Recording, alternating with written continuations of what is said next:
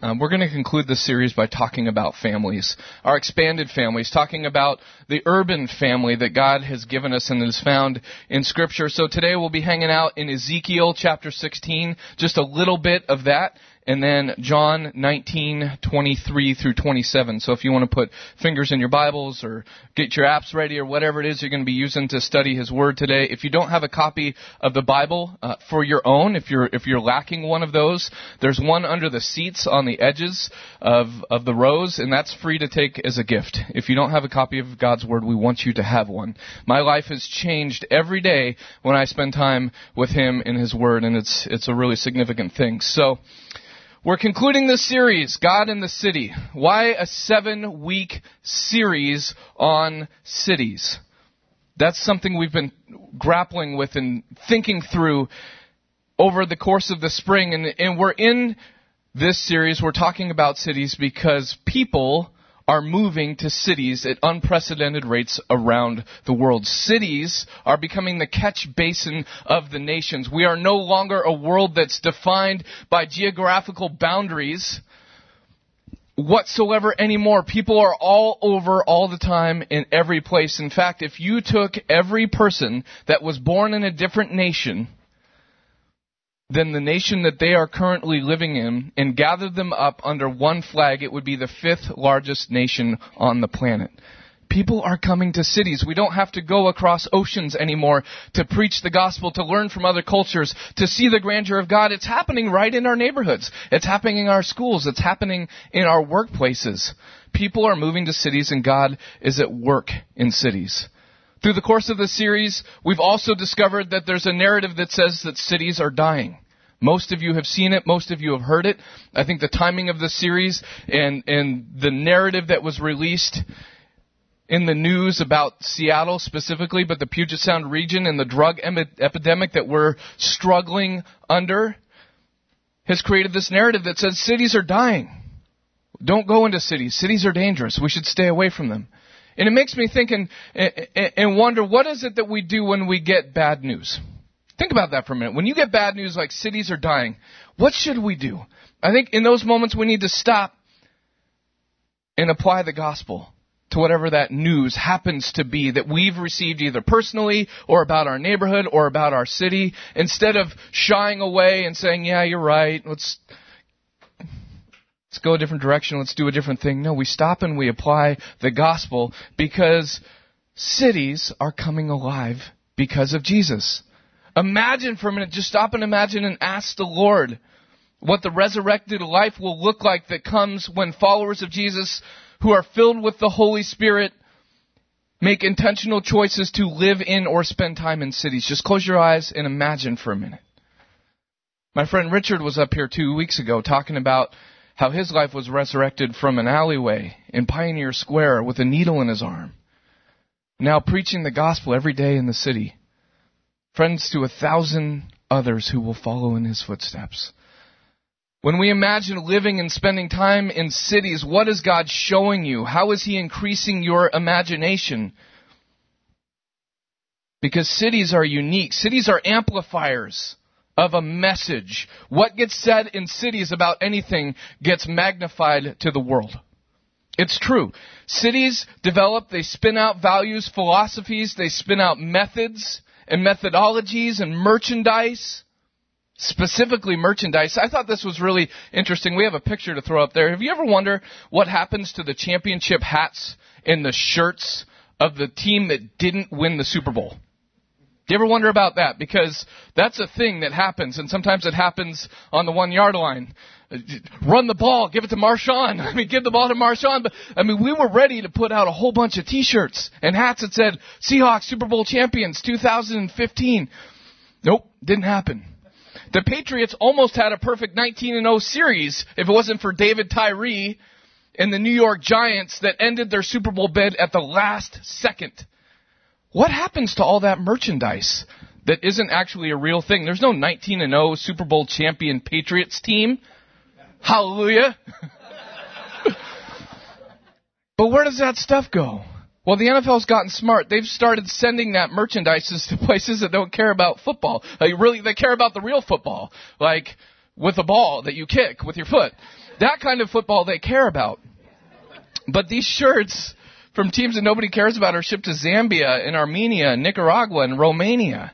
Every season the NFL sends this gear to people that don't have clothes to wear. But cities spin out messages in places all around the world. Cities influence every corner of the globe. And dating back to the earliest days of the church, believers in Jesus Christ proclaimed his message from a city in Jerusalem to the ends of the earth. This isn't a new strategy that God has conjured up. This is what's been in place, and God desires that his children strategically would place themselves in the very epicenters of where messages are spun out as agents of his good news to the world. If we abandon cities, we're punting on whatever message gets delivered out of them. If we retreat to safer spaces, the way that God has called us to reach the world can't come to be. It just can't unless we engage. And the good news is we're a group of people that are engaging. We are a part of that. Ben and Alicia coined a phrase that I love, that we are South Everett Foursquare missionaries. Right? Oh, and we come to a church service every once in a while too. But that's not the sum of our faith. We're out there doing this throughout the week. There's a gentleman named Gabe Lyons. He heads up an organization called Q Ideas. Their motto at Q is to stay curious, think well, and advance the good. Stay curious, think well, advance the good. These three admonitions give us a framework for what questions to ask, what things to fill our time with as we engage our neighborhoods and our cities. It lets us know how we should engage. What does it mean to stay curious? Hey, what's going on in my city? I wonder what's going on in my city. How would you find out what's going on in your city? Maybe pick up a newspaper. Maybe get on the social media feed of the school district or the city. Maybe go outside and see what your neighbor's doing. What's going on in your city? Stay curious. Are we even curious enough to go and find out? Hey, what's going on out there? Can I be a part of what's happening? Stay curious. What does it mean to think well? It means that we're going to ask ourselves, in light of these current happenings, whatever it is that's taking place in our cities, what does the Bible have to say about this? What does God's Word, what does His Spirit have to say about the things that our city is going through? What does it mean to advance the good? It simply means that we're going to think strategically about how to apply the grace and the truth of God's Word in our city. We live in a context that we have values that we hold to that the culture at large that we live in doesn't hold to. The closer we get to people, the more we're going to have to grapple with exactly how to apply grace and truth. It gets sticky and messy and ridiculously uncomfortable. And I hope it keeps you up at night, because if it does, it means you're doing the work right. It kept Jesus up at night, especially the night before he went to the cross. Boy, was he up when he was thinking strategically about how to apply the grace and the truth of God's Word. It kept him up. Does our experience in God's Word keep us up? Are we working hard enough to advance the good that it gets sticky sometimes? And how do we work with this family, these people that are coming from all over the place?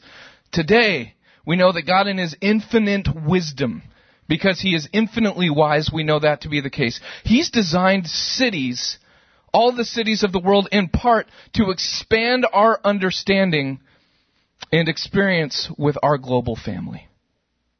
That's why cities exist. It's to expand our concepts, our understandings of what it means to be family. And that's messy, and that's unpredictable, and that's uncomfortable. Amen? Isn't it easier to just stick with our own? The people that look like us, think like us, act like us, dress like us, sing like us, believe like us. But where's the fun in that? We can do that in our own strength. We need the Spirit of the Lord to help us understand what it means to live in a global urban family. And so who are they? Who is my global urban family? According to Jesus, as recorded in the Gospels of Matthew and Mark and in Luke, my global urban family was anyone who called on the name of the Lord Jesus and anyone who was willing to do the things that Jesus had asked them to do. That's my family. That is my family. This was referenced in the gospel by Jesus. It was realized at the day of Pentecost in a city where the Lord poured out His Spirit on a people. And all of a sudden people are speaking in tongues. They're speaking in languages that were familiar to the nations and the cities and the regions around, but they didn't know those languages. But all of a sudden they were given languages to speak because the idea, the concept of family was expanding. It was getting bigger. Expansion and growth equals scary and uncomfortable for me. Does anyone ever feel that way? Expansion and growth equals scary and uncomfortable because I can't rely on me anymore. This is going to be different. They just cut down a bunch of trees in my backyard. That makes me uncomfortable, right? Why? Because now I got to see my neighbors again. Oh, right? I don't like that. It's uncomfortable. So when I am scared or feeling uncomfortable, I'm usually asking the Lord, hey, what are you doing right now? Right? Now you've got my attention. So our primary text this morning about our urban global families will be found in Ezekiel 16, like I said. This is where the prophet addresses the people who had been carried away into exile in Babylon. Our second passage that we'll hit on lightly is found in the Gospel of John 19, where Jesus speaks to his mother and his best friend about creating a new family in the city. We know that in both texts, God is expanding our understanding, our notion of what it means to be an urban family and who then actually gets to be a part of that family. So we'll get there in a minute. We'll be in Ezekiel first. Last Sunday, Colleen Grove, everyone say, hey, Colleen. Hey, Colleen. Where are you? There she is in the back there. Good to see you. She brought an outstanding message. In fact, if you haven't listened to her message or Chris Nixon's message from about 3 weeks ago, set some time aside to listen to both of those messages from the series God in the City because they're intensely missional. They're coming out of their own experiences, Chris and Colleen's experiences of engaging the city. And when we engage the city and God's work in the city, there's stuff to talk about. And there's wisdom to be gleaned. And both these women spoke with wisdom and clarity and purpose. And so make sure you get a chance to listen to their messages. Last week, Colleen brought a message about reframing in our minds and our imaginations our life's most difficult circumstances. The things that we don't want to think about. How do we reframe these things to discover God's purpose right in the middle of where we currently are? Instead of saying, God, I want to be somewhere else to serve you. How do we reframe our minds to see goodness right where He has set us? Even in the places where we feel like God has abandoned us. If you haven't felt abandoned by God yet, that means you're probably not following Him as far as He would like you to follow Him also. So, uncomfortable, scary, abandoned, it's all good. These are all things that Jesus took on Himself so that He could say, I understand what you're going through. So it's all good. If you're feeling that way, don't run away from it. Keep going. God's in it. So even in those moments when we're feeling abandoned, God is determined to see us flourish as we help others find flourishing.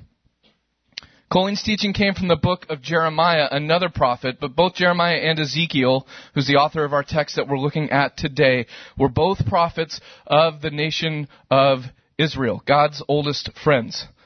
Prophets, this is important for us to remember. This is something a mentor of mine, Jerry Cook, taught me. Prophets, if you wonder what they do, they see, they hear, and they speak from God's perspective. See, hear, speak from God's perspective. That's the job of a prophet. It's a gnarly job when your job as a prophet is to go counterculturally into a culture that doesn't want to hear what you have to say it, and see it, and hear it. That's hard work. It's messy. It's uncomfortable. It's what He's calling us to do in the city. So Jeremiah and Ezekiel, both of these guys brought God's message to the same group of people. This is important to remember. Same group of idiots following Jesus around in the desert or following God around in the desert, right? These idiots were God kept sending people to them. Like, okay, you try, and you try, and you try to get this message across. But they came at different times. Jeremiah spoke to the nation of Israel. He spoke to the southern kingdom of Judah before Judah was taken by the Babylonians to Babylon. That was a long journey. That was a 900-mile, 4-month trek through the desert. to become captive. So before that happened, Jeremiah spoke to them and warned them of the things that were to come. Ezekiel prophesied to those same people, but he did it while they had spent time in Babylon. Once they had arrived there, that's when Ezekiel spoke to them. So Jeremiah before, Ezekiel during, and no matter the mess, God is with us. No matter where we are as idiots wandering after Him. I feel like that sometimes. I'm just an idiot wandering after you, Lord. But you love me anyways, right where I'm at. God's always with us, whatever mess. He's always willing and able to speak to us. Right? All this history is critically important as we understand the full narrative of Scripture. The creation, the fall, the redemption, the renewal. We have to understand these historical contexts because they help us see the whole picture. In the history of Israel's civil war, because that's what was going on at this time, the southern kingdom and the northern kingdom had split and experienced different seasons of exile, one in Assyria, one in Babylon, but they were all a mess. God was with them in the mess. He was speaking to them in their mess. All of this can be found in 1st and 2nd Kings. If you want to go and take some time and look at where this story unfolds, what these prophets were speaking about, it's in 1st and 2nd Kings, 1st and 2nd Chronicles. Those are the historical books of the Bible where we figure this stuff out. And if we're going to be people who stay curious, right? What's going on? If we're going to be people that think well, how does the Word apply? And if we're going to be people who advance the good with the going of our feet, we must stay grounded in the truth of God's Word. You can't go out into this culture anymore without a firm understanding of God's Word and get very far at all. We have to be grounded in His Word because without it, the world's going to think that the Bible has nothing to say about the most challenging issues we face today. That's what Gabe Lyons talks about at Q. Stay curious, think well, advance the good. It's all grounded in God's Word. All the sticky issues that we face as a culture. All the family problems that we have, all the disagreements that we have. But they're not new to us. The nation of Israel had family problems. They had a civil war. Our world, our neighborhood, our families have family problems. Anyone got family problems? We got a family problem? Just email my mom. It's all good, right? Mom will take care of it. But we all have family problems. We have things that are going on. Ezekiel was raised up in the middle of this particular mess in this family crisis to do 3 specific things. He was called to bring correction to the nation for their actions. Number 1. Number 2, he was called to mourn sin with his people. He was an Israelite. He was one of the exiled. So he was called to bring correction, but then called to mourn with the people because he had stuff in his life too. And then thirdly, he was called to give hope. That this won't always be how it is. It'll be different one day. This is still our mission today, right? To bring correction to the body, please, not the world. If they haven't asked for it, if they haven't signed up for it, don't go calling people sin out. They haven't signed up for Jesus yet. That's a family issue. We call each other out. We get ourselves humble. And then the world says, wow, that's a compelling group of people that call out their own sin. We don't even do that. Right? But they're saying, call yourselves out. Call yourselves out for your mess. Mourn your sin and then look to hope. That's the mission today. And Ezekiel in chapter 16, boy, was he letting the people have it. But he also gave them some hope in the process. If you're ever in a legitimate need of grieving your sin, if you just really want to feel bad about the depth of your disparity, read Ezekiel chapter 16, start to finish. A couple times. I mean, you will just mourn your sin. You will wail and cry and go through boxes of tissues. It'll give you reason to change your behavior. It'll give us a reason to change our behavior. It's a good read in that regard. But it's scary and uncomfortable. I'll just warn you of that. Because in this chapter, Ezekiel uses themes of adultery and prostitution to describe Israel's behavior towards God. It gets ugly. It's explicit. It's R-rated. It's difficult to swallow this passage of Scripture. You wonder, is this even supposed to be in the Bible? Like, this is edgy. But it's good because the Lord's saying, look, you've got heart issues, and I'm after your heart, not your wallet. It's difficult to swallow, but also sheds great light. It sheds a great grace on God's people. And in this text, Ezekiel chapter 16, God is using these themes of city, these themes of family, to show us something different about how big our family really is. It answers the questions, who's in our family? What has God done to bring us together? And how should we live in light of the fact that God has brought us together? Amen? How should we live in the light of the fact that we are more than just people who look like us, think like us, act like us, dress like us, worship like us? The family is bigger than that. It's expanding. It's scary. It's uncomfortable. And that's what God is calling us into. Throughout this series, I've made references to a city mentor of mine, a professor, a city missionary named Ray Bakke. He's a man who spent 30 years living in Chicago, and while living in the inner city, he realized the Bible's urban blueprint from Genesis all the way to Revelation. He spent time in his city and he saw something. Ray chooses to read his Bible in a way that challenges his context. He goes to a context and says, what is happening here? Is God actually at work here? Does the Bible have answers for these things?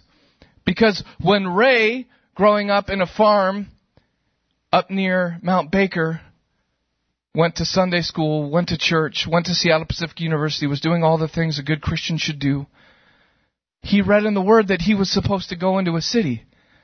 And he went into the city and he had a crisis of faith. Because what he was seeing, he didn't even know how to ask questions about what he was seeing yet. He didn't know where to look for things. And so that drove him back to the Word. And going back to the Word, he discovered, oh my goodness, God has answers for all this stuff. And he wrote this book, A Theology as Big as a City. And it's a fantastic, challenging read. I've been reading it for 10 years. And I'm still trying to wrap my mind around it. Because it's complex, like cities are complex. But Ray got me asking this question. What does the Bible have to say about what is happening in front of me right now? I think we have a picture. Can you put that picture up there? That one. Do we ever just sit? I mean, there's a part of Scripture where Jesus sat over Jerusalem. That's Chicago. But Jesus stared out over Jerusalem and then he wept for it and he went and died for the city. But do we ever go sit at the edge of our cities? The Hubers have a home. They're not here. Maybe I'll just invite you. I'm sure it's okay with Marley if you just go to her house sometime and just sit at her coffee table and gaze at the city. What are you doing in there, Lord? What are we supposed to be doing? How do I understand my family? What's happening right in front of me? See, the wisdom of the Bible speaks to all of these challenges we face in the city because Ray stayed curious. He thought well, he advanced the good in the city of Chicago. And we'll borrow from his observations this morning from Ezekiel chapter 16. Don't worry, we're not going to get into all the other stuff. You can read that later. There's 2 verses, 16 verse 3 and 46. I'm going to read them together because it speaks about family and city. It ties these concepts together. In the midst of the rebuking and the correcting of Israel's unfaithfulness to God that he was bringing, Ray points out that the prophet was using these themes of family and city together. It says in Ezekiel 16:3 and verse 46, this is what the sovereign Lord says to Jerusalem. Your ancestry and your birth were in the land of the Canaanites. Your father was an Amorite, your mother was a Hittite. Those aren't cuss words, those are like places and people of origins. Your older sister was Samaria. Oh, your older sister was a city who lived in the north of you with her daughters, and your younger sister who lived in the south of you with her daughters was Sodom. God in His infinite wisdom has designed the cities in the world to expand our understanding and our experience with our urban and our global families. Observation here, we run into a lot of problems when we live into the delusion that we are more holy than we are. Ever run into problems when you get to that place thinking you're better than you are, more holy than you are? This was the root issue of the sin that drove the northern kingdom into exile in Assyria, that drove the southern kingdom into exile in Babylon, was this belief that we are just wholly better than you. All you other people that are around, you're not our family, you're just the enemy. They were stuck in this limited understanding Because Israel had this delusion concerning their pedigree, their heritage, their family line. They had delusions about it. They were drinking the nationalistic Kool-Aid. One of the most dangerous group of people that exist anymore are the nationalists. The ones that think in any nation, not just ours, but the ones that think that they are the best and everyone should bow to them. This was the problem of Israel. The nation of Israel found its pride and its identity in a city of Jerusalem. It was where God dwelt in the temple. This is a holy place. And it was right and it was good. There was nothing wrong about that, except for the fact that the delusion said that the Israelites held on to, that this is our city. God loves us exclusively. This is for us. And God's reminder through Ezekiel chapter 16, verses 3 and 46, is that, hey, there were others in this land, in the city before you. See, Jerusalem, the city of Jerusalem, was located within the context of the promised land that the Israelites were tasked with driving the other people out of. Go back to the book of Joshua, right? When Joshua takes the Israelites out of the desert where Moses had led them for 40 years, across the river Jordan and into the promised land. And there was big giants in the land, right? There was the Hittites and the Amorites and the Jebusites, and it was their job to drive the people out. But not only did Israel struggle to drive out those nations of the land during Joshua's day, it wasn't until King David came when they actually laid claim to the city. But then they got a little greedy because it was all about them.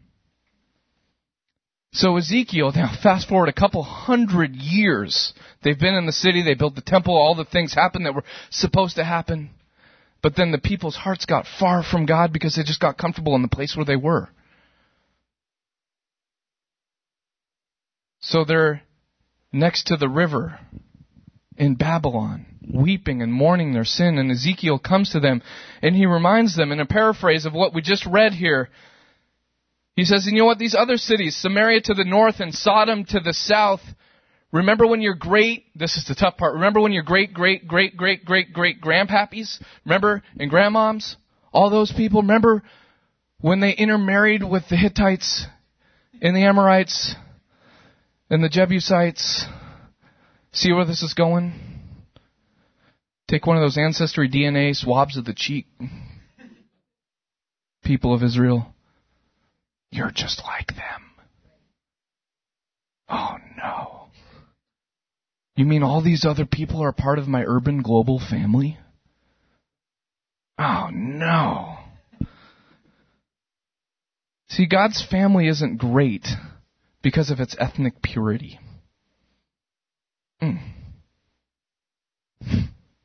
We're great because God has taken us all, the compromised people of the world, and He's pulled us into His kingdom just as we are. That's what makes it great. We're the unwanted people of the world. Psalm 68, 5 and 6. David says about the Father, a father to the fatherless, a defender of widows, is God in His holy dwelling in Jerusalem. He's a father to the fatherless, a defender of widows. God sets the lonely in families. He leads out the prisoners with singing. But the rebellious live in a sun-scorched land. Ray says, the city, as seen from God's perspective, now takes shape in the form of a family system. And everyone today should know how significant family systems are. And don't we know how significant they are? I think those who know it the most are the ones that aren't in it yet. They know how significant it is what they don't have. Right? That's why He put us here. Regional cities are sisters and suburbs are daughters in God's kingdom perspective. So in Chicago, Ray found his own context that looked like this. Jerusalem, right? With Samaria to the north, the younger sister. An actual city, if we have a picture. Jerusalem, right, was a city. To the north of Jerusalem was Samaria. To the south of Jerusalem was Sodom. And the Jews despised these lands and these people. But then Ray said, hey, I got a system like that. So he said, well, what if Jerusalem was Chicago? And what if my younger sister to the north was Milwaukee? And what if my older sister to the south was St. Louis? What if we were a family? What if this applied in the United States in the context of cities also? Well, how are we treating those people? And what Ray Bakke noticed in the city of Chicago was that Chicago was taking all of its sewage and dumping it into the rivers that fed the water systems of Milwaukee and St. Louis. Yikes! That's not a very loving thing to do to our sisters and our nieces and nephews who are the suburbs of those cities. Really interesting, Ray. Thanks. Maybe I'll apply that a little further west. Throw up the next map. Here we are. We're actually one of the sisters, right? If Seattle in this region is the sister, there's another one. We're the northern sister. Right? Of Everett from Seattle. There's a southern sister called Tacoma. There's cities. We have sisters. We have relationships with one another. Seattle has a set of younger siblings. Tacoma by 14 years and 33 miles to its south. Everett by 42 years and 25 miles to the north are its younger siblings. Interesting how family systems work together. Back in 1889, the city of Seattle had a really, really bad day. A really, really bad one. It was called the Great Seattle Fire. Tacoma and Everett's older sister had a really bad day. And when this fire ransacked 36 blocks of the famed Pioneer Square that you can go and visit today, the rising smoke was visible from both Tacoma and from Everett. That's how bad the fire was. And it burned and it burned and it burned. And the sisters from Everett that wasn't even established yet as a city, and the sisters from Tacoma that wasn't quite yet established as a city, came rushing to the aid of the older sister, the established city of Seattle in 1889. I would suggest that the younger sisters of Tacoma and the younger sister of Everett have benefited greatly over time by responding to the need of their sister. Wouldn't you say? And we have to take care of each other because we share stuff between Everett and Tacoma. We share a light rail system, the sounder, the train that goes back and forth and back and forth. We share major commerce with the Boeing company and Amazon and Microsoft and all of these companies. We share these things. If we have a drought, we're going to share the consequences of the drought as the water does or doesn't flow out of the Cascade Mountains. We share a system of ports, the Port of Everett, the Port of Seattle, the Port of Tacoma. All of those things have to work in concert with each other, because if they don't, nations from all around the Pacific Rim will stop sending their resources because it's just a headache. They're like, nah, that's it. We're staying in LA and San Francisco because Seattle, you can't get it together with Everett and Tacoma in terms of your port systems. We need each other. We're family. Isn't it interesting? So just like Jerusalem had moms and dads, right? The Jebusites and the Hittites and the Amorites, all these nations that were there to be driven out. There was a people that was driven out just north of Everett.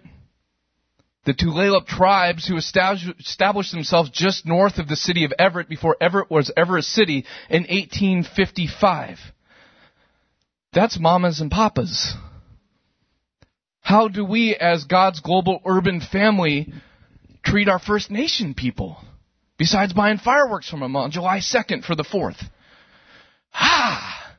Nuts! I wish God didn't talk about stuff like this, but He did. It's scary. It's uncomfortable. It means He's in it. We have daughter cities of Everett. We have suburbs like Mukilteo and Marysville, Snohomish, Lake Stevens. Our city has neighborhoods, Casino Road and Lowell and Hawley. In God's infinite wisdom, He has designed the cities of the world in part to expand our understanding and our experience with our urban global family. It applied in Jerusalem, it applied in Chicago, it applied in Seattle, which leads to Everett, which leads to Casino Road. Beautiful. God says, be with your family.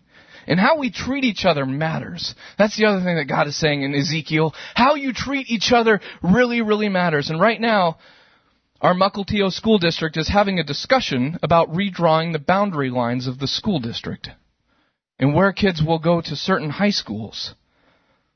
And this boundary, this rearrangement would take some students who are currently attending Mariner High School, just right down the street, and would have them go to Kamiak High School as early as next year. I sat in a meeting with city leaders right here about 10 days ago, and we started discussing what this might do. Because Kamiak's a good school. It's a great school. Mariner's a good school. It's a great school. Different cultures at Kamiak.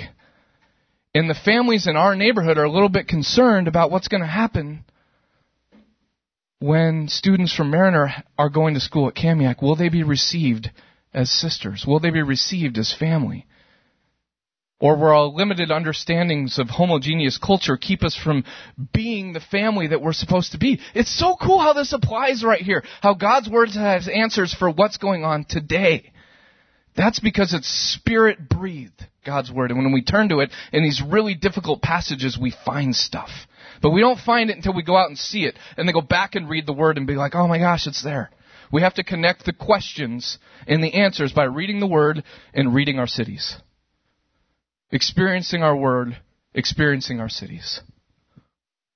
If cities are family, then this tension that we're dealing with right now that exists within our schools between Mariner and Kamiak, if we're a part of this city, then we're a part of the family, and therefore we're responsible for helping to dream up solutions to some of the tensions that we're facing. We get to do that as South Everett Foursquare missionaries. We get to be a part of those conversations. Thank you for employing me. Let's get real practical for a minute, so I can come during the week and be a part of those discussions on our behalf. We are doing this. I just get to go be the representative.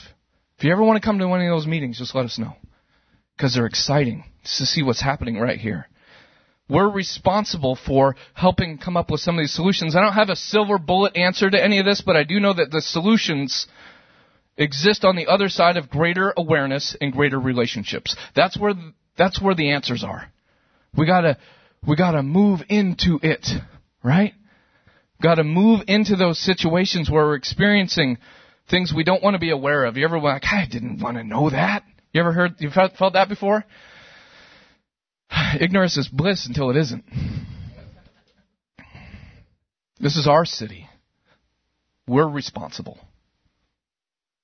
Greater relationships. Ezekiel's prophetic picture of a city culminates with Jesus. It's the other cool thing about the Word. Everything points to Jesus from the very beginning to the very end. It all points to Him. John 19:23 through 26.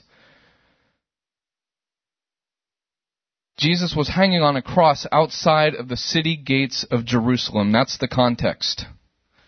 He's there. He's just gone through 12 unimaginable hours. Pain, physical pain, torment, torture, things that none of us could even imagine or begin to imagine or experience. But here He is, right in the middle of all of this, hanging on a cross, outside the gates of a city. This took place 600 years after Ezekiel prophesied to the people who called that city home. 600 years later, the story about our bigger, expanded, global, urban family continues. 600 years later, after the prophecy. It says, beginning in 19, verse 23, when the soldiers crucified Jesus, they took His clothes, dividing them into 4 shares, one for each of them, with the undergarment remaining. This garment was seamless, woven into a piece from top to bottom. Let's not tear it, they said to one another. Let's decide by lot who will get it. This happened as the scripture might be fulfilled. They said, they divided my clothes among them and cast lots for my garment. So this is what the soldiers did.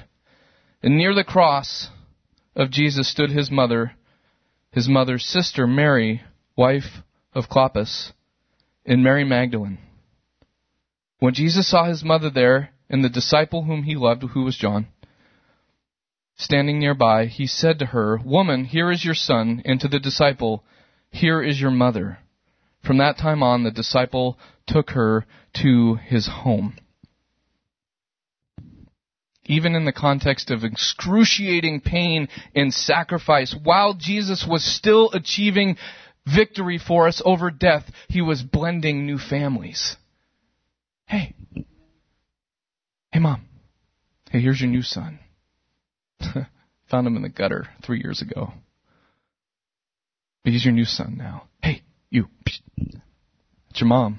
Just tell everybody. Email your mom. It's going to be awesome, John. You're going to love it. Mary will take care of all of it for you. That didn't happen. But he was blending new families. 600 years after the prophecy. We find ourselves approximately 1,986 years after that. God is still blending new families. And it's still hard.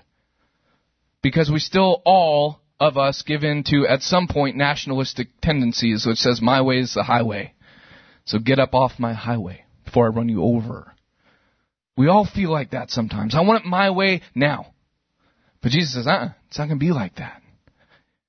We're going to do it different. Your family's bigger than you thought it was. And all these people you've been mistreating, you ain't going to find the kingdom without them. Cities, global, urban, factories of new relationships. It's beautiful. And we are in it. We're getting to do it. We get to keep doing it together as a family. You know, Katrina and I were away last weekend. We're part of this thing with some other Foursquare pastors. Ben was a part of this as well. They call it West Coast Multiply, and it's all about planting new churches and new parts and movements of the gospel. And this congregation is going on 25 years. And it's had different iterations along the way. But we have a strong interest. Our movement, the Foursquare family, has a strong interest in taking more of the gospel to more parts of the city. So they're training up Foursquare pastors and leaders to think strategically about how to work with city governments, how to work with schools, how to get out of your building, and just build relationships with people that will lead to the hope of the gospel. But that takes a minute sometimes. It takes a long minute to help somebody get from a place where they just don't even give a rip about Jesus to committing their life to Him. I mean, God can do some pretty miraculous things in a minute, but for most people, once they're in their 20s and 30s and 40s, it takes relationship, sustained relationship without agenda. Putting on display the good works of God so that those who see it will point to Him and say, oh, there you are. I've been looking for you in all the wrong places. Paraphrase of Matthew 5:16. But that's exactly what we're trying to do, is get people to look at God. Look at Him. Look what we're doing with Casino Road Kids. Look what we're doing with Hand in Hand. Is it public, that thing? Is it? In tonight? So we're going to... Today. Okay, so we'll break it here. So Hand in Hand, which has been struggling with a space that is insufficient, has just been gifted, almost gifted, rented really cheaply, a real house for kids to go to. Right? Amen. The location's a secret, but the work of God is very public. It is. So people are going to... So there's this family that they don't even know Jesus yet, and they're Little League. And so we're talking the other day at the Little League. Oh, you're on Casino Road. You're up there, right? I'm like, yeah. They go, I help there. I help at this place called Hand in Hand. Do you know about it? I'm like, yeah. That's the beautiful thing about these ministries. We invite people that don't trust Jesus yet into the work of Jesus, that they might trust Him through the work. Right? This is a beautiful thing. So Katrina and I were away at this thing last weekend, and together we're imagining new ways of bringing the hope of the gospel to the city's current contexts. And I'll just say this as we close, that I'm spending a considerable amount of time, and I've shared this already a little bit, considerable amount of time between the Sundays. That's always a question. Pastor, what do you do all week? Like, what do you do all week? Come hang out. I'll show you. But a considerable amount of time between the Sundays, spending a lot of time that this congregation pays us for, going around and asking questions like, what do you need? And this week I was sitting at the Starbucks right up the street here on 99 and Casino Road, and I was talking to one of the City Life kids, and I said, what do you think about all this, about approaching our city? And he gets this 1,000-yard stare, and he just looks out the window. And he starts talking about all the beautiful things that will be on this road and the things that won't anymore. And I'll share more about the specific context later. But when I asked him how to reach the city, he simply said, keep building relationship. Keep building relationship. And by the grace of Jesus, we find our urban global family through the context of relationship. It's why God brought us together, scary, uncomfortably close in cities, so that we could spin out a different message to the neighborhood, to the city, right?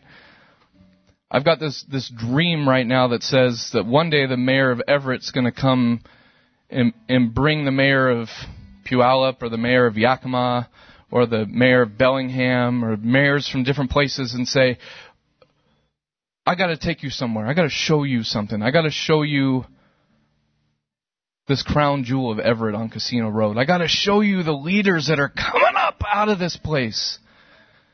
And he's doing it. He's doing it because these 18-year-old kids are taking 1,000-yard stairs down a road and saying, it will not always be like this. Best part of my whole week. I mean, this guy's like prophesying like the new Ezekiel. But God is the same yesterday, today, and forever, and he does that in the context of family. So, Lord Jesus, we thank you that you've placed us in a city. We thank you that you're writing a new narrative. We thank you that the kids are leading the way. Lord, we are fearfully and wonderfully made by you who created us. Lord, let us not for a minute give in to the temptation to view the calling that we've been given through the lens of our own strength, through the lens of our own accomplishment. Lord, let it just be a 1,000-yard gaze off into your goodness to see your kingdom come. You've been listening to a podcast from South Everett Foursquare Church. For more information about us, please visit us online at www.southeverett.org.